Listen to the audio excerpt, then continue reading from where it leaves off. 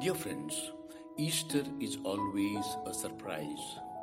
Whether Easter meets us in the bustle of busyness or in the deep surges of grace, overturning tragedy in our lives, or in the celebration of the Eucharist, or in the world with its tsunamis, earthquakes, assassinations, wars, Easter is always a surprise.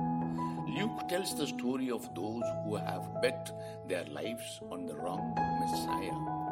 Like the others, these two sorry disciples are heading back to fishing nets, back to tax officers, back to missed appointments, back to familiar territory, back to how things were before Jesus interrupted their lives.